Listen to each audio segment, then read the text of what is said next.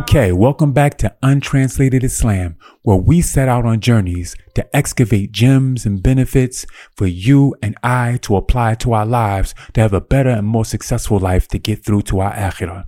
All right, this is your brother, Ben Yusuf, and we're going to continue on with what we were talking about in our last sitting. This is episode 9. This is episode 8, okay? And we're going to continue on what we started talking about. And this is going to be an ongoing thing with me. Like I said, my key thing is that I need my people to love and to feel. I know they love it, to feel the Quran. Because the more you feel it, the more you're going to love it. And so I'm setting out on a journey, and this is going to be probably one of my most personal journeys, to have you guys feel what I was taught to feel. And that's even your smallest portion of Quran. If you do it with deep contemplation, you'll be surprised what you can do. I've watched this work, okay? I've watched people that to this day, they only have the short surahs and Al-Fatiha, and they are up for hours. I'm just telling you why I watched it, because it's people in my family, people who are older, some people who don't have Quran well because they're business people. And I'm telling you, they're up for an hour and a half. And it's like, how are you doing that? And they started out with just their short surahs, and then they start to open up the Quran and just be reading little 2 or 3 verses at a time, and just contemplating them, reading them over and over again, which I'm going to explain to you all is from the Sunnah of the Prophet and his companions. So let's get back into this, okay? So in the last sitting, we talked about the Al-Fatiha, which we all know already. We talked about how strong this is, okay? We talked about a situation where there was a Sahaba or a companion, and he cured someone only by reciting the Fatiha on him. And nobody had ever taught him to do it. He had never done it before. And so they went back. If he got a gift of 30 sheep, they went back to the Prophet, and they asked him, is this okay? And he said to them, how'd you know that was how did you know that was a cure? And he said, give me some too, to let y'all know that what you did was excellent. Okay. So then we asked ourselves, and I'm asking you this again, what made his Quran different than our Quran? What made him be that one? In Ibn al-Qayyim al-Jawzi's book, Ad-Dawa Dawa, in the beginning of that book, and it was amazing when I read this. I was in class with Sheikh Islam, as a matter of fact. For those who know, some of you guys know Sheikh Islam. Some people love him, some people don't necessarily care for him. But I was up there for a period of time. I was up there with Abu Maryam, for those who know Abu Maryam.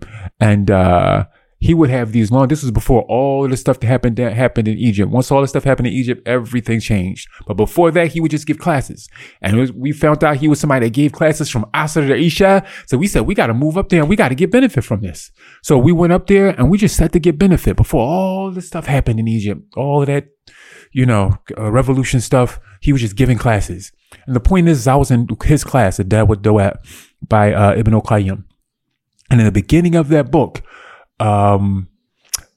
he brought this statement from Ibn al-Qayyim. I remember it sticking out my head, where Ibn al-Qayyim said, in order for a medicine to work, and remember, Ibn al-Qayyim was a medical doctor. He was a spiritual heart doctor, and he was a medical doctor. So he was the one who made the statement where he said that no high or no area can be complete unless you have 2 types of medicine. You have to have the physical medicine, and you have to have the spiritual medicine. If you have one without the other, then you don't have problems. But if you have both, you'll be okay. So he said, in this situation, he said that there are 3 components in order for a medicine to work. It has to be the right giver of the medicine. It has to be the right receiver of the medicine. And it has to be the right medicine. Okay. So we see in this situation, it was the right receiver. It was someone that was in need, and Allah allowed them to be cured. We see that it was the right giver, or it was the right medicine. Al-Fatiha. So what was it about this giver that made everything work? It was his sincerity. Okay. He gave it, and he gave it sincere. All right. So Allah will choose the most unexpected was regarding how they looked at him, like, well, what's the situation? Allah will choose the most unassuming, you never expect the ones that he's going to choose and tap with his blessing. So that's why it was a narration that I heard in 2001, and it stuck with me. Because I said, I wonder if that's Sahih or not. And to this day, I can't tell you if it's Sahih or not. But I found out that it's Sahih by Ma'na because I lived it. And the statement is that Allahu Jalla wa Ala was a man giving a khutbah, and he didn't quote where he got the hadith from. And I had never heard of it. So I'm like, I don't know if that's sahih or not. But it just stuck out to me. And for the next 10, 15 years of my life, I watched it be true. He said, Allahu Jalla wa Ala takes his awliya. He takes his friends, his protector, the ones that have high level with him. And they're common looking people, and he mixes them with the regular people so that you have to treat everyone good, because when you cross somebody, you never know who you're crossing. You might cross the most unassuming person, and that's the one that if he raised his hands and made dua and there was a drought, rain would come. And that happened during the time of the Prophet sallallahu alaihi wasallam, okay? And it happened in the time of Bani Israel. So my point is, they looked at him unsuspecting, or like he's unassuming, like they ain't even mention his name. But Allah Jalla wa Ala says what? Allahu a'lamu haythu yaj'alu risalata. Allah said about the Prophet, وَمَا كُنْتَ تَرْجُو أَنْ يُلْقَى. That he said, did I translate? He said in the first ayah, he said, Allah knows best where to put his message. And the other place he said to the Prophet sallallahu alaihi wasallam, and you were never wishing to get something like this. It was just a mercy from Allah upon you. And you know those people that want that and say, yeah, it's me because I'm the most righteous. Like they said, وَقَالُوا لَوْلَا نُزِّلَ هَذَا الْقُرْآنَ عَلَى رَجُلٍ مِّنَ الْقَرْيَتَيْنِ عَظِيمٍ. That's what the people of Quraysh was saying. Why wasn't it sit down on one of the big people from our tribes? And what happened during the time of Talut? He said, أَنَّا لَهُ الْمُلْكُ عَلَيْنَا وَنَحْنُ أَحَقُّ بِالْمُلْكِ مِنْ. He said about Talut, when Allah chose Talut as a Malik. And when Samuel, speaking of which, Samuel is a prophet's name, Daniel is a prophet's name, John is a prophet's name, all those names that we grew up with, they're prophets' names. I know people don't know that. Daniel is a prophet's name. Samuel, or Sam, is the name of the prophet that was during this time of Talut, right before Dawood became king, when he was a teenager and he went and slew Goliath. So anyway, in this situation, they said, we want a king. It's in Surah Al-Baqarah. And then Allah chooses for them the king. And Sam, the prophet Sam, Shemuel or Ishmael, goes to Bani Israel and said, Allah has chosen Talut as your king. And they start fussing. How are we going to be a king over us? And we're more deserving of being a king. And we got more money than him. So he had to put him in his place. And say, إن الله اصطفاه عليكم وزاده بسطة في العلم والجسم. Allah chose him over y'all. And he increased them in both physical strength and in knowledge. And then he had it on top of that, because Bani Israel is who they are. He had to send the ayah of his mulk is that, and yatiyakum with tabut, is that he came with the tabut. They had to do all that. Why? Because this man was the most unassuming man in the dunya. So that's a piece of advice that I didn't even plan on saying, but it's so important. Be careful treating everyone well, because you never know who amongst you might be from the awliya of Allah. And you cross them and you get it. You cross them and you hurt them. And like the Prophet ﷺ said to Abu Bakr himself, when he said something that was offensive about Bilal and Suhaib al-Rumi and Salman al-Farisi, and like that, he said something that they may have took it offensive. Or he didn't say, he did something that they might have been offended about, because they were like the little group of poor people or whatever, and he was doing something and they might have been offended. And the Prophet ﷺ said, be careful not to hurt or not to offend some of the people that are in Allah's pleasure, because if you offend them, then you upset them, then Allah will be upset with you. And he had to go back to him and said, I forgot what it was, but he said, Ghabtukum, did I upset y'all? And they said, Ghafarallahu, like, no, you didn't upset us. Everything was okay. Be careful who you offend. Let's get back.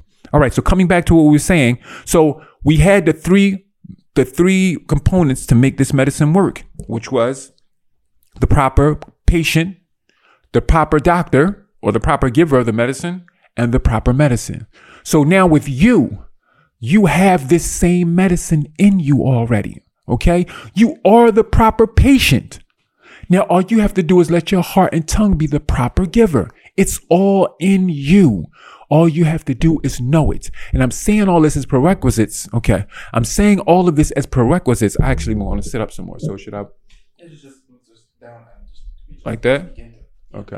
All right. So I'm saying all of this is prerequisites. So you pay attention, because we're going to get into some of the things that's going to help you appreciate not just the Fatiha, but every ayat and every word from the Quran that you know. Okay? So for now, this distance is okay? Or should I move up too? It's fine? Okay. All right. Okay. Okay. All right. Gotcha.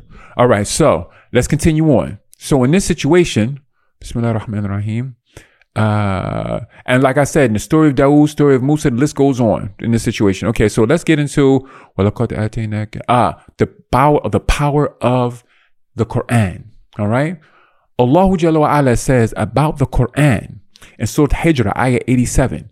He said, telling the Prophet ﷺ how great it was what I gave you. He says, وَلَقَدْ آتَيْنَاكَ سَبَعًا مِنَ الْمَثَانِ وَالْقُرْآنَ الْعَظِيمِ.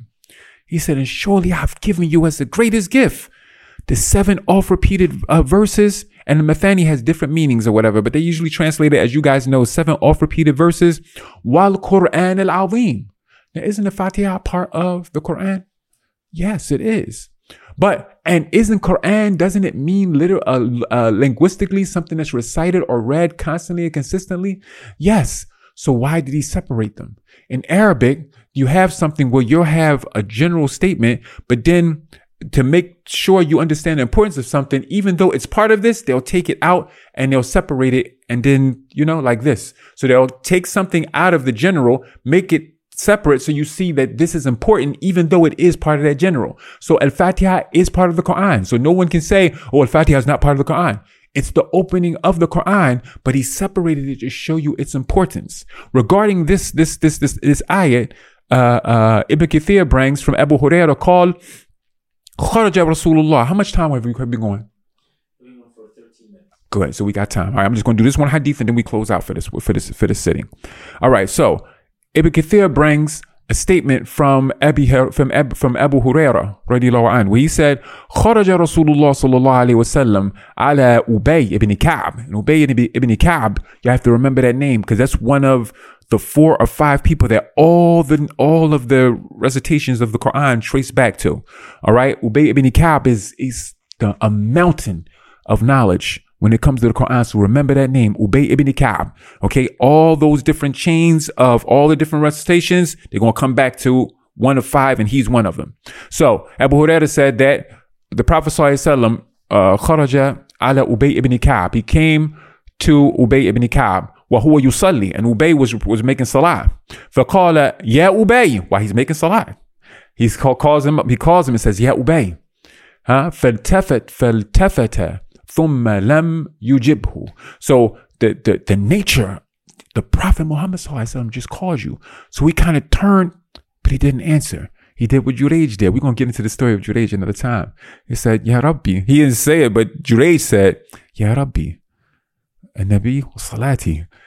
Jurayj said, Ya Rabbi, ummi wa salati.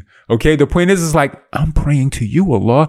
I know I'm supposed to answer this person, but I think I got the excuse, right? I'm praying to you. So he kept praying, okay? ثم قال Ubay فخفف. So Ubay didn't stop praying. He just shortened his prayer, okay? So he can answer the Prophet sallallahu alaihi wasallam. Okay, ثم انصرف. Then he finished the prayer. And he went ila Rasulullah sallallahu alayhi wa sallam faqala assalamu alaikum ya Rasulullah. He went to the Prophet and said, assalamu alaikum, O Messenger of Allah. Faqala wa alayka assalam. Then he said, ma mana'aka ya Ubay. He says, ay Ubay. You can say ay like that? Ay Ubay? Okay, he says A, but each time I see A, I'm thinking I should say yeah, but it's A. I know it's A in other situations, but I didn't need to use it as harf nida. Okay, so ma mana'aka ay Ubay idh da'awtuka and tujibani. He said, what prevented you when I called you to not answer me? Ubay said, Ay Rasulullah, kuntu fi salah. I was in salah. I was like, salah is nobody else. I'm praying to Allah. Okay? And then the Prophet said, أَوَلَسْتَ تَجِدُ فِيمَا أَوْحَى اللَّهُ إِلَيَّ استجيبوا لله وللرسول إذا دعاكم لما يحييكم. Surah Anfal. Yes, Surah Anfal. He said, did you not hear from the things that Allah has revealed to me, that he says, and answer the call of Allah and his messenger, because all they call you to is that which will give you life. All right. Lower your voice that Okay. All right. Okay. All right. So I'll say again. He said, did not you hear the ayah where Allah Jalla wa Ala says, O you who believe, answer the call of Allah and of his messenger. Answer or respond to their call, because all they do is call you to that which will give you life. So let's stop here just for a split second. In the hadith of Jurayj, we find out what this means. We can imagine that Ubay was making nawafil. He wasn't making obligatory salats, because in the qissa of Jurayj, that's what it was. They say that the reason why he got in so much trouble because he didn't answer his mother, because he was praying, but he was praying nawafil. He wasn't praying obligatory salat. If he was praying obligatory, then he focused on Allah first. But we don't know in this situation, because it's the messenger of Allah. He could have been praying his fard. But we imagine it's nawafil because if it was fard, most of the time they prayed the fard with the Prophet ﷺ. So we don't know. But what we know from this is that when the Prophet was alive, it was incumbent to answer him, even if he was praying, because everything that he does is connected to Allah. Okay, it's not that you give him more than Allah. Is no, Allah gave him that position that if he calls you, he might be calling you for something that's important. Then you can turn to him. But we don't know. Only the ikhtilaf. We don't know if it was a obligatory prayer or a sunnah prayer, but we imagine it was a sunnah prayer because nothing is more important than Allah. All right, but we don't know. All right, so let's continue. But I'm saying that for a reason. And we'll get to Jurayj. We'll deal with that another time, which is that if your mom call you, you got to answer. If your boss call you while you praying and you praying the nawafil, you got to answer. Because if your boss call you while you're praying, or at work, he has more right over you right then. So if you're only making the nawafil, like making some extra rakats or whatever, you got to answer. Okay. So the wajib comes over the mustahab.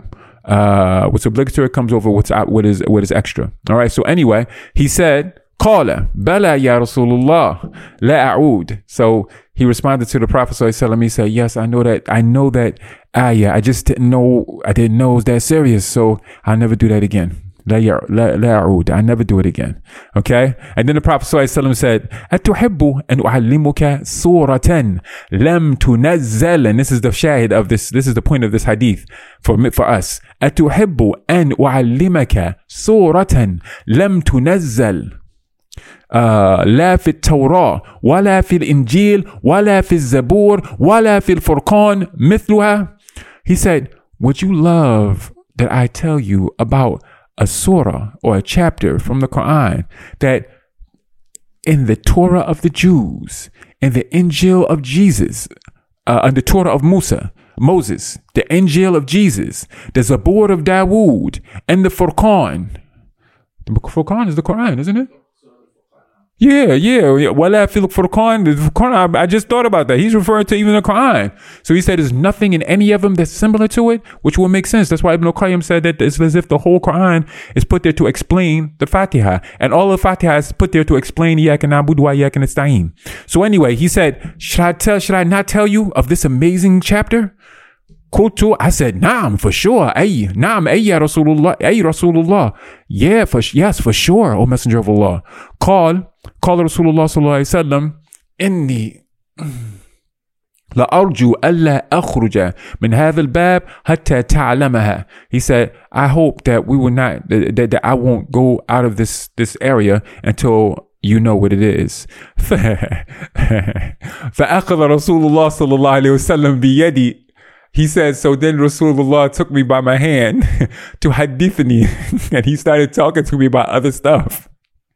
He said, so I'm like taking his hand and I'm literally pulling his hand back to slow him up a little bit because I don't want him to get to the door before he tell me about this. So it was like he's teasing him. He said, I hope that I tell you before I leave out the door. Then he take his hand and said, let's start walking to the door. And he started walking and start talking about the thing. So what about such and so? So how such and so? And he said, I'm literally at the top, like holding him, like slowing him up, like, yo, I want to know this. You asked me about this other stuff. I'm too embarrassed. I'm too respectful to say, yeah, Rasulullah, just tell me. So he's just trying to wait and hold on. He said, وأنا أتبطأ مخافة أن يبلغ قبل أن يقضي الحديث. So I'm holding him, trying to slow him up a little bit. I'm scared that we're going to get to the door before he tell me about the hadith. Sorry, that stuff be funny sometimes. فلما دنونا من الباب قلت. He said, so when we got to the door, I just had to ask him straight. I said, أي رسول الله, يا رسول الله, ما الصورة التي وعدتني? What's the surah that you promised you was going to tell me? قال ما تقرأ في الصلاة? ما تقرأ في الصلاة? What do you recite in salah? قال, I said, فقرأت عليه القرآن. So I recited to him al-Fatiha. Okay, this is what Ubay said. He said, the Prophet asked him, what do you recite in Salah? He said, so he started reciting. And this was important about Ubay, because Ubay would recite on the Prophet, so I tell him to make sure it was right. He said, I recited to him al-Fatiha. Okay, and then the Prophet stopped him and said, وَالَّذِي نَفْسِي بِيَدِهِ, I swear by the one who my soul is in his hands, مَا أَنزَلَ اللَّهُ فِي التَّوْرَاةِ وَلَا فِي الْإِنْجِيلِ وَلَا فِي الزَّبُورِ وَلَا فِي الْفُرْقَانِ مِثْلَهَا إِنَّهَا السَّبْعُ الْمَثَانِي. All right, he said, I swear by the one who my soul is in his hands, there wasn't anything sent in the Torah of Moses, nor in the Injil of Jesus, nor in the Zabur of David, nor in the Furqan, this Quran. There's nothing that's ever been sent down like that was similar to that, or that's on this level. And this is the Sab'a al-Mathani. All right, we're going to close right here, I believe. That's 20 minutes most likely, right? Okay, so we're going to close right here, and we're going to continue on the next one. But that's what you got in your chest. Did you hear that? That's what you got in your chest. If you understood the power of every word in Al-Fatiha, I swear to you, bi Rabbil Kaaba, you will cry every time you want to cry by reciting it. Every time you want to. We're going to get into it. I'll see you next time. Assalamu alaikum. كان لا يرجوك إلا محسن فمن الذي يدعو ويرجو